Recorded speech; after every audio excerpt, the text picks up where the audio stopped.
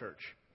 Sundays for us provide a large group teaching time and an opportunity, to get to know each other and worship God.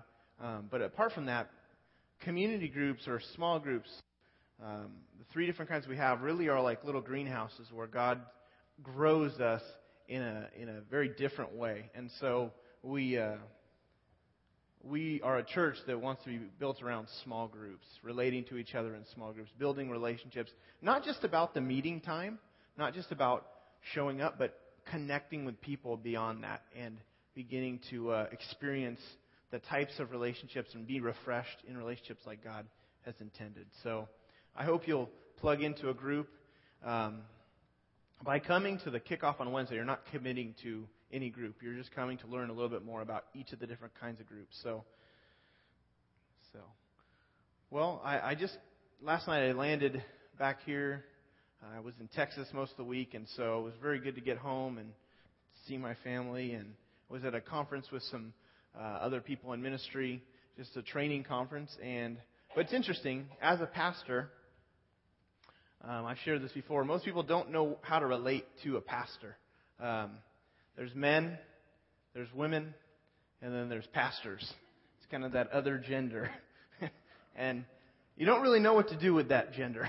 You don't know what they are, who they are, kind of an alien kind of person. So most of the time when I meet people and they learn that I'm a pastor, and we begin to, after we've been talking and they find out what I did for a living, either I share or they ask me, usually the conversation takes a major turn. And sometimes it's an oh no look across their face, depending on what they've been saying, depending on how the conversation has went. There's sometimes a look of horror. And some people feel really compelled to tell me all the reasons why they're not in church, or to confess everything that they've done recently. But another thing that I find funny is that oftentimes people, in an effort to relate to me, will tell jokes about heaven. Like, did you hear the one about the guy, two guys who end up in heaven, and did you hear about the two guys who love basketball and they're wondering if there's basketball in heaven? And so I appreciate that effort people make. My uncle always has jokes for me, and he tries to tie it into heaven. And so every time I see this one uncle, I got a new one for you. Two guys show up in heaven, and they ask Peter this. And so anyway, but this whole idea of heaven is something that is kind of confusing. It's kind of appealing, intriguing to us. And so it's something we're going to look at this morning. We have lots and lots of questions about the afterlife, what's going to happen when we die, where are we going to go. We see books about deaths and near-death or afterlife experiences. There's a pretty popular book called 90 Minutes in Heaven. I don't know if you've heard of it or read it, but apparently a guy died in a car crash, and I think it's 90 Minutes in Heaven. Is that the title? He died in a car crash, and he was pronounced dead at the scene by 4, EMT folks, people, whatever they are called. And 90 minutes passes, and a pastor goes and he wants to pray. He just wants to pray over this man's dead body. And he prays, and the guy comes back to life. And so now he's traveling the country, and he's sharing his 90 minutes in heaven. He's telling people what he saw there, what he experienced. For me, I'm like, that's interesting. I don't know what to quite think of that whole experience. But this whole, we really wonder if we could just get a glimpse into heaven. What would it be like? Who's going to be there? What are our lives going to be like? Am I going to get there? We have all these questions that surface in our head. And the Bible says enough about heaven to give us a picture, but not enough to where we know fully until we get there. And so the Bible talks a lot more about things like money, very clear on things like money. The Bible talks a lot more on relationships. But when it talks about heaven, it's kind of fuzzy, a little bit obscure. But there's enough for us to get somewhat of a picture. And but because of that fuzziness, it's easy to feel pretty lost when it comes to this idea of heaven. And so we've been looking through Genesis chapters 1 through 3, just looking at how God in the Bible, in the first 3 books of the Bible, He answers some key questions that His people had about life. How did I wind up here? Do I really matter? What am I supposed to do with my life? He answered these types of questions. How can I find forgiveness? We looked at that last week. And so this morning we're going to answer another question, which is, where will I end up? And we're going to take a look at, again, Genesis chapter 3. There is some real rich imagery in the Bible, especially in the book of Genesis, and then as you come to the very last book of the Bible, which is the book of Revelation. There's this rich imagery about this place called heaven. And so I want to look at that with you this morning. So we're going to look at a couple of verses here out of Genesis chapter 3. The last three verses, it says this. This is basically, these verses come after Adam and Eve, the first man and the first woman. They had sinned. They rebelled against God. They blew past some boundaries, and now there were some consequences for them. Sin entered the world. They lost their innocence and their purity. The Bible says that they were separated from God, and because of their disobedience, it brought on all sorts of pain for them in the future. And so let's look at Genesis 3:22 through 24. It says this. It says, "And the Lord God said, 'The man has now become like one of us, knowing good and evil. He must not be allowed to reach out his hand and take also from the tree of life and eat and live forever.' So the Lord God banished him from the Garden of Eden to work the ground from which he had been taken." So he's sent out of the Garden of Eden at this point. Okay? He's cast out of this place that we looked at a few weeks ago was a paradise, the perfect place. Okay? The place where we would want to spend our lives. Nothing breaking down, nothing wrong, no problems. God banishes him from this place. And then verse 24 says, "After he drove the man out, he placed on the east side of the Garden of Eden cherubim," which is angels, "and a flaming sword flashing back and forth to guard the way to the tree of life." So, they sinned, they went against what God told them to do, and they're ushered out of paradise. They're forced out. And they're forced to live east of Eden to start life out there. They're not allowed to go back to the tree of life, because if they did, they'd live forever in that state. And so death had been ushered in because of their sin, and so God now brought these real serious consequences. And basically, I would say that the rest of the Bible, after Genesis chapter 3, the entire Bible is really our quest, mankind's quest, to get back into a right relationship with God. If you've got a listening guide, you can follow along. But that's true. The entire Bible is our quest to get back into a right relationship with God. To that place of innocence, to that place where we are intimately connected to the presence and to the purpose of God in our lives. That's the story of the Bible. How is that going to happen? And the question becomes, how do we get back to that place? How do we get back to the paradise that was experienced and intended for us in Genesis chapter 1 and chapter 2? Which leads to the question, how do we get to heaven? Because that's this paradise now. And how do we experience all those wonderful things? There's all kinds of different opinions on how you get to heaven. And I think we have a video that we're going to run. We're going to try. We're having a lot of problems with our computer today, and so let's see if we can run this.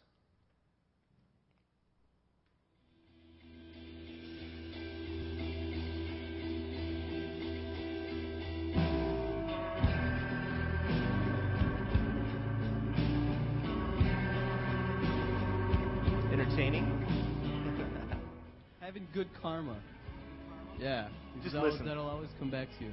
Be a good person. I don't really think it's possible not to sin at all, but don't commit too many sins.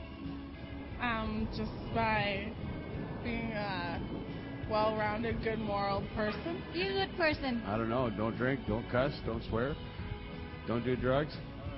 Be as helpful to other people as you can. Trying to be a good person and, I guess, asking forgiveness because nobody's perfect. You believe in Jesus. I don't have anything to say about it. The stairway to heaven. I don't think there is one. I'm not sure.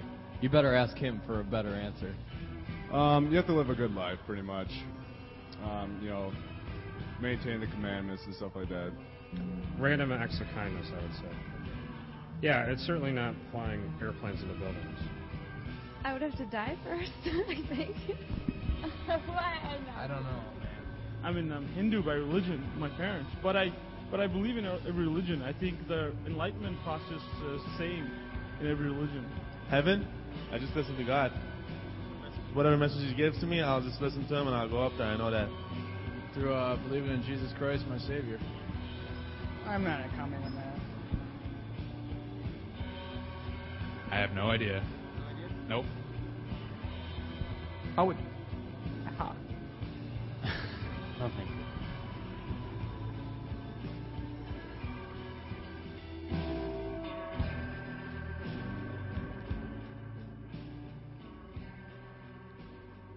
It's interesting. One of the most common answers about how do you get to heaven really is you be a good person. You do good with your life. But the thing is, the Bible doesn't teach that. The Bible doesn't teach that if you're just a good person, you'll get to go to heaven. It doesn't say that if you just jump through enough hoops in your life, then at the end of your life you'll get to arrive there in heaven. If that were enough, if doing good was enough, then we'd have to get into another question, which is, well then, how good is really good enough? How much good do I really need to do? If it was all about good works, then is it, I need a ratio, like a 2-to-1, goodness to bad? What is acceptable? Some people say everybody gets to heaven. Some people believe that all paths lead us ultimately to the same place. And if this were true, I just want to make sure that I'm not bunked up next to Hitler and Manson and everybody that's done despicable things in this world. The Scripture has a lot to say about how do we get to heaven. And if it is just through good works, if you take that thought and run it down to its conclusion, there's some real problems with believing that that what we do on earth is irrelevant to how we will spend life or spend our afterlives. There's really a connection. The Bible teaches a lot about how do we receive eternal life. The Bible teaches that there's a real problem for all of us, and the problem is sin. Adam and Eve, if you go back to the Garden of Eden, they blew past some boundaries, and sin entered the world. And now in Genesis chapter 3, it says after they sinned, they were trying to cover themselves up because they were naked and they were ashamed. And when God came looking for them, they were hiding from Him. They felt guilty about some things because their sin had separated them from the purity that they could have experienced with God. The Bible says this. You have this in your outline. It says that the wages of sin is death. Meaning the price to pay for our sin is death. And that's what we see in Genesis. Adam and Eve are not allowed to eat from the tree of life. They're not allowed to live forever anymore. And they're banished. They're outside of the Garden of Eden. So the wages of sin is death, but the verse continues. It says, but the gift of God is eternal life in Christ Jesus our Lord. Eternal life is a gift. It's a gift. It's something that we didn't earn. What do you do with a gift? You take it. You accept it freely. You willingly accept it. And you're grateful for it, and then you go on with your journey in life. In the same way, when it comes to faith, God offers us a free gift of eternal life. We don't have to stack up good works, hoping that in the end it's going to all outweigh the bad. What it is God just offers us a gift to bypass that whole good work system. And He sacrificed in the person of Jesus Christ. God Himself died so that we would not be separated from God. Because the wages of sin is death. Someone had to die. What God did in Jesus is He died in our place so we wouldn't have to die. And that's a gift. And the Bible teaches that as we enter into this grace, as we enter into that grace, now we're on a new road. And that road leads us towards heaven. In Christ, our destination at the end of our lives is all eternity in heaven. We get to experience God in a fresh way, in a new way. And heaven is this wonderful place. And I want to look at this morning, just really briefly. Look at Revelation 21:4. It says, this is what God says, or this is what John, one of the followers of Jesus, said about heaven and about what God would do there. It says, He will wipe every tear from their eyes. There will be no more death, or mourning, or crying, or pain, for the old order of things has passed away. The old order of things, where are we living today? That's where we are. We are living in an old order. We still deal with the consequences of our sin. We still deal with pain and suffering and struggle and tension This is all the effects of sin. And we see this in the Garden of Eden. But the Bible says that at a certain point, God is going to usher in a new order. And He's going to change some things. Look at verse 5. It says, He who was seated on the throne said, I am making everything new. This is the hope of heaven, that God is going to do a work.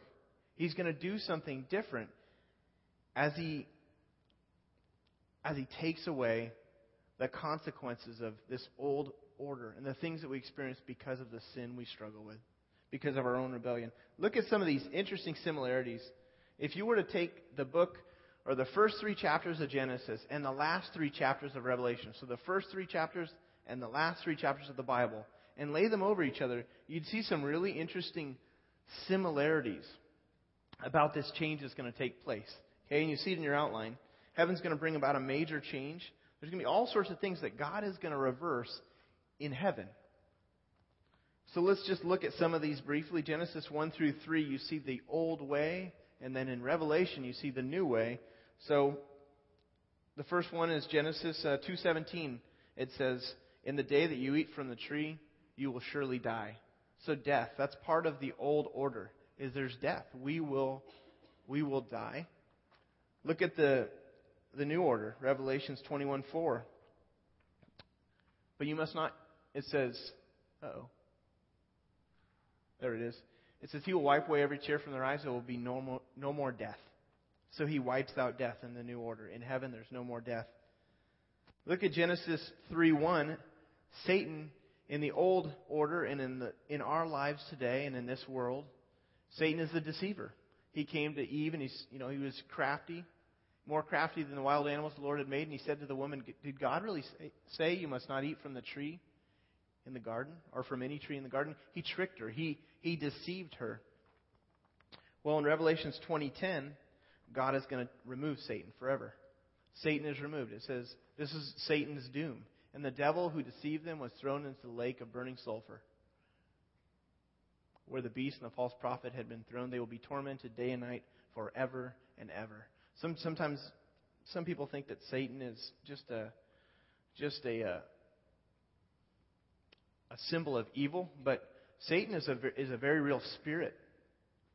He's a spirit, and he works to take us down in life. If you've decided to follow Christ, then part of his goal and desire is to disqualify you, is to ruin your reputation, is to keep you from wanting to connect with God and walk with God. But in the new order, God's going to remove Satan. Look at this next thing, pain. There's pain we experience right now in this life. Women, one of the curses of sin and the rebellion was pain in childbearing. With pain, God said, you will give birth to your children. The pain from childbirth is connected to rebellion. But this is going to be done away with. Revelations 21:4, again, it just says in there, there will be no more crying, no more pain. God is going to remove these things. There's going to be major change. Another thing, the ground is cursed because of sin and rebellion. Kind of in the middle, it says, cursed is the ground because of you. Through painful toil, you will eat of it all the days of your life. Up to this point, before sin, the ground would produce good fruit. And there wasn't thorns and thistles and things to dig out of the Garden of Eden. But now, because of sin, Adam had to work really hard. And so, that's part of our challenge in life. We have to go to work. We have to, we're cursed to have to work for the rest of our lives. But in Revelation 22:3, it says there's no more curse. No longer will there be any curse. God is going to pull the curses. He'll take them away. Paradise will be closed, Genesis 3:23. This is all from a theologian who looked at just the fact that these Genesis 1 through 3 and Revelations 20 through 22 just lay over each other in a very interesting way. But he says paradise is closed. God banished them from the Garden of Eden. And then look at Revelation 21:25. On no day, this is talking about heaven, will its gates ever be shut, for there will be no night there. Genesis 3:24. We're driven away from God's presence. The end of Genesis 3. They're banished. and they're not allowed to come back into the Garden of Eden to relate to God in the way that they had. And then Revelations 22:4 says that, we will see His face. So there's something that God is going to do in the end. We'll get to experience major, major change in life. And, God kind of frames up this story. He shows us what His intention was. Then there's a problem. And then He says, but He steps in and He in Christ gives us a solution. The Revelation kind of tells us what can be expected in heaven. And it's still hard, though, to get our mind around what is heaven really going to be like. Are we going to be just in one big church service singing forever and ever? Are we all going to have halos on our head and we'll all be in a big choir and that's all we're going to do? I don't think that's really just the case. I think worship is going to be happening there. There will be worship and praise of God. But there's other things that the Scripture seems to allude to. There's going to be some responsibilities for us to accomplish. We'll be in a relationship with God and we'll be able to relate to Him. And we'll be able to relate with others who know Him as well. So there's some things that, just on the backside, heaven really gives us a hope for things. One is it gives us the hope of a new body.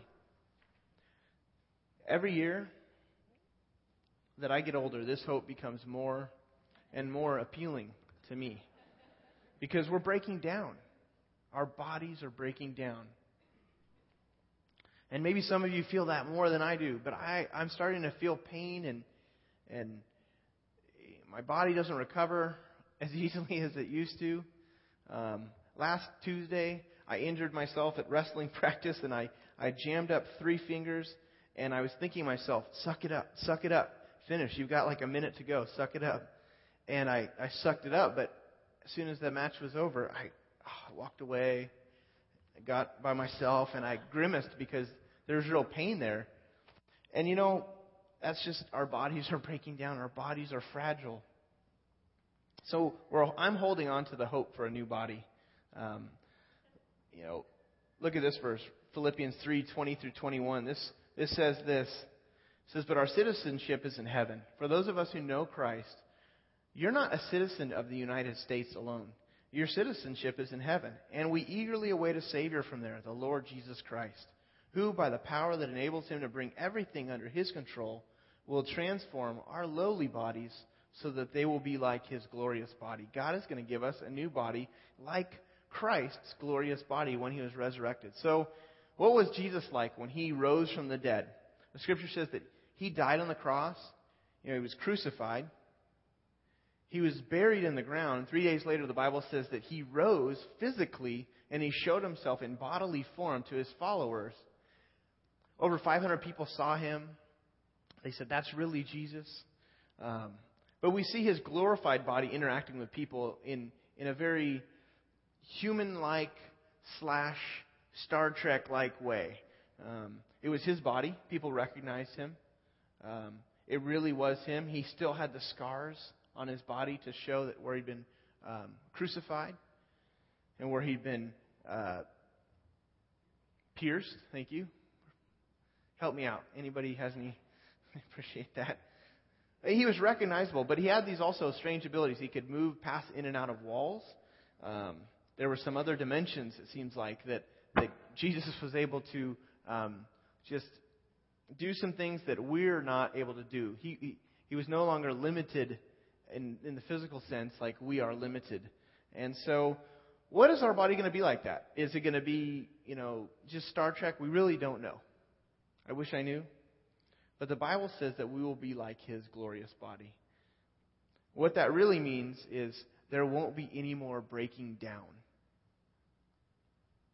We will experience the body that God intends for us to have. There's not going to be any more acne. There's not going to be any more need for glasses or hearing aids. There's not going to be any more hair loss.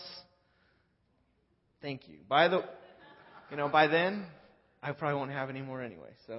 But I wonder if I'll get to heaven and have a full head of hair. In my glorified body, I might have that, And so I could style my hair again. No more counting calories. No more chemotherapy. No more need for doctors. No more sickness, pain, death, suffering. God will take it all away.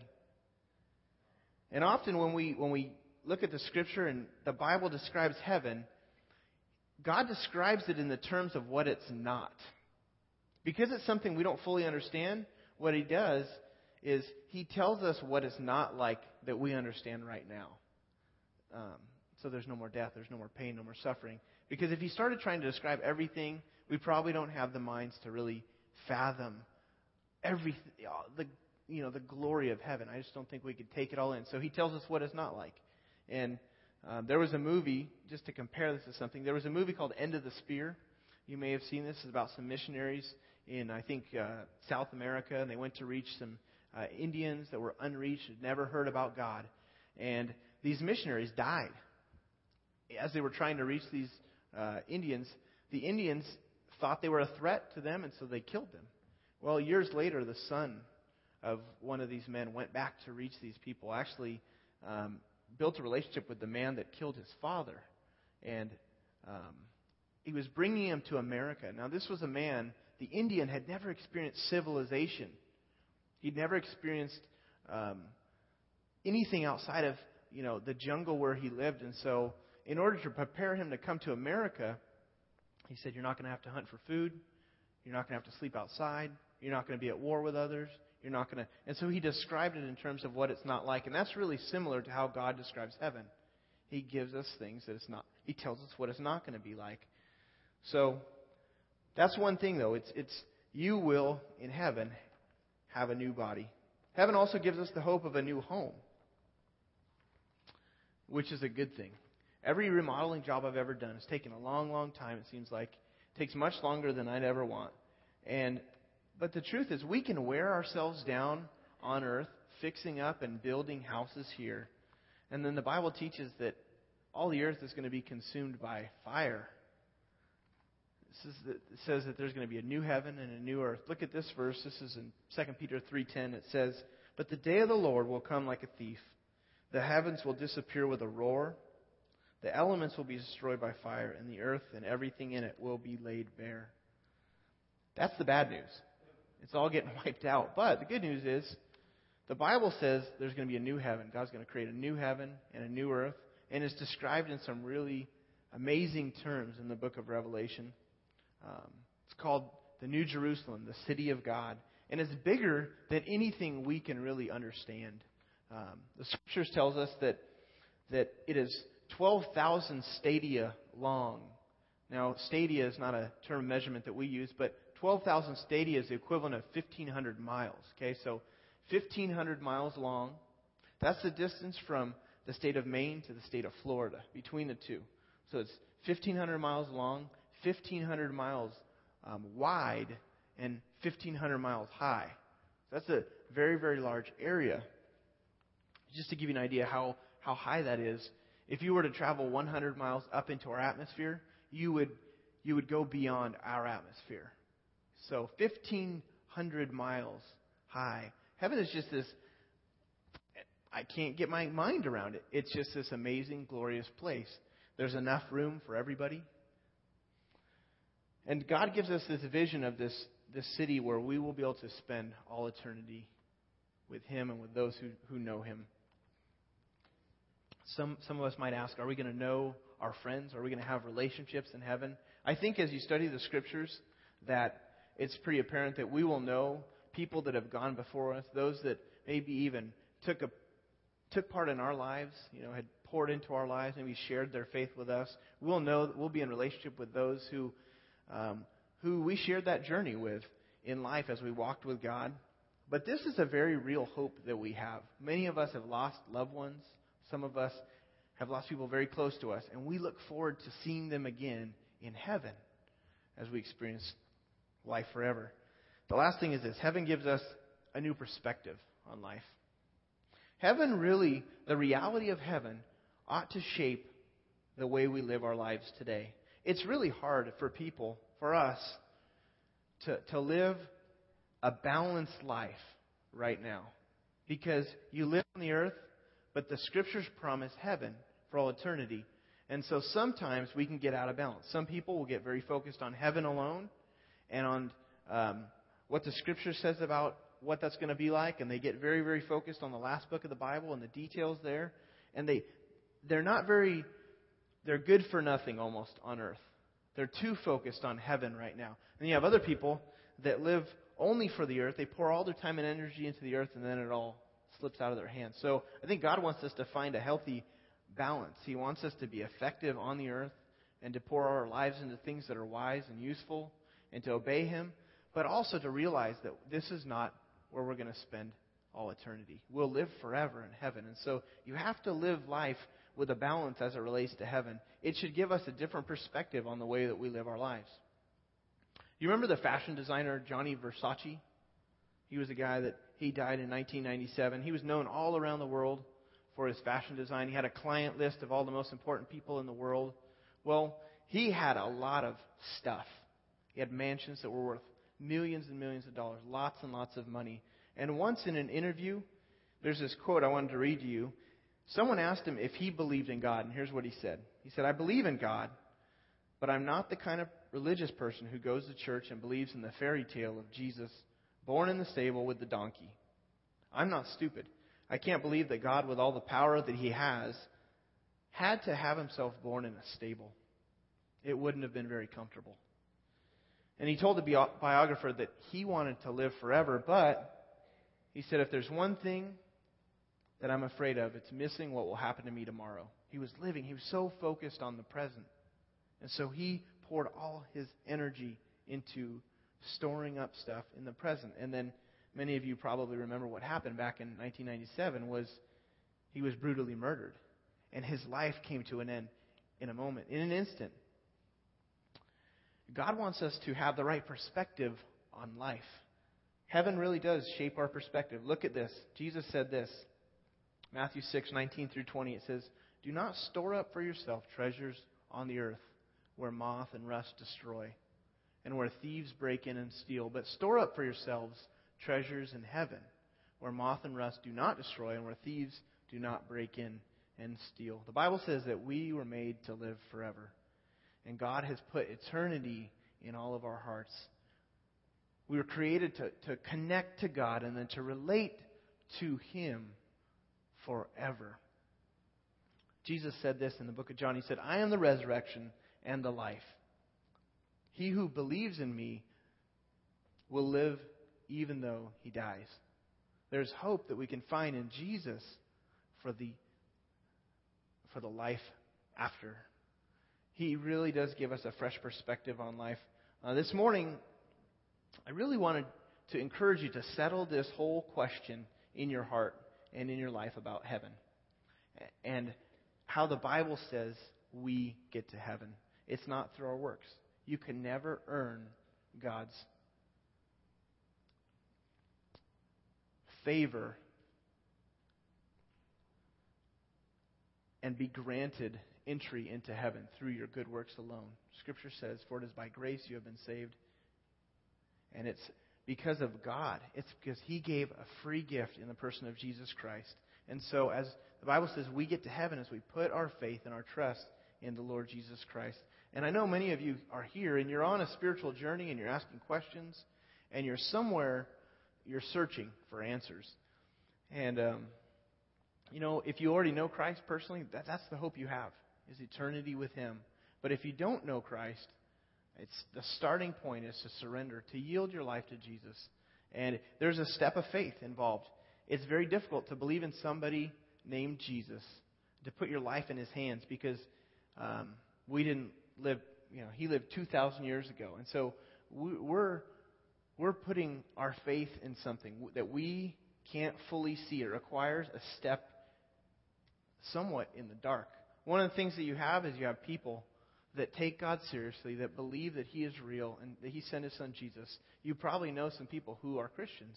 And if that's you and you've been looking at their lives, I'd encourage you to take that into account. See how God is working in people's lives. That has a lot to do with how people come to know Jesus Christ. But if you would like to respond to Christ today, then I'd like to lead you in just a simple prayer. You can respond. You can repeat that after me. So let's all go to the Lord in prayer. I'm going to ask the band to come up. And if you would, close your eyes. We're going to we're going to pray. And if you have never asked God to come into your life in the person of Jesus Christ, and you're ready to do that, you may not be ready. If you're not, then that's really okay. We want to give you the space that you need. But if you are at a point where you are ready to yield your life to Christ in faith, then would you bow your head and pray this with me? You can pray this silently. Just pray this. Lord Jesus, I believe in you. I thank you for living and for dying for me. Thank you for dying for my sins. I commit to follow you, and I pray for the gift of eternal life. Also, God, I pray that you will help me with the challenges that I'm going to face each and every day. Thank you for coming into my life. In Jesus' name I pray. Amen. If you've prayed that prayer, you pray that prayer for the first time, on your communication card, that little welcome card, in the prayer request comment section, would you just write a little cross? Make sure you have your name on that so I know who you are. Because I'd like to follow up with you. Just put a little cross there and let me know that you decided you wanted to follow Jesus Christ. That will help us know how we can help you take the next step in that relationship with Christ. If you're still in the process, you can let us know on the card as well. There's a place on there where you can learn more about Jesus Christ. And Cody is going to lead us in some more worship songs.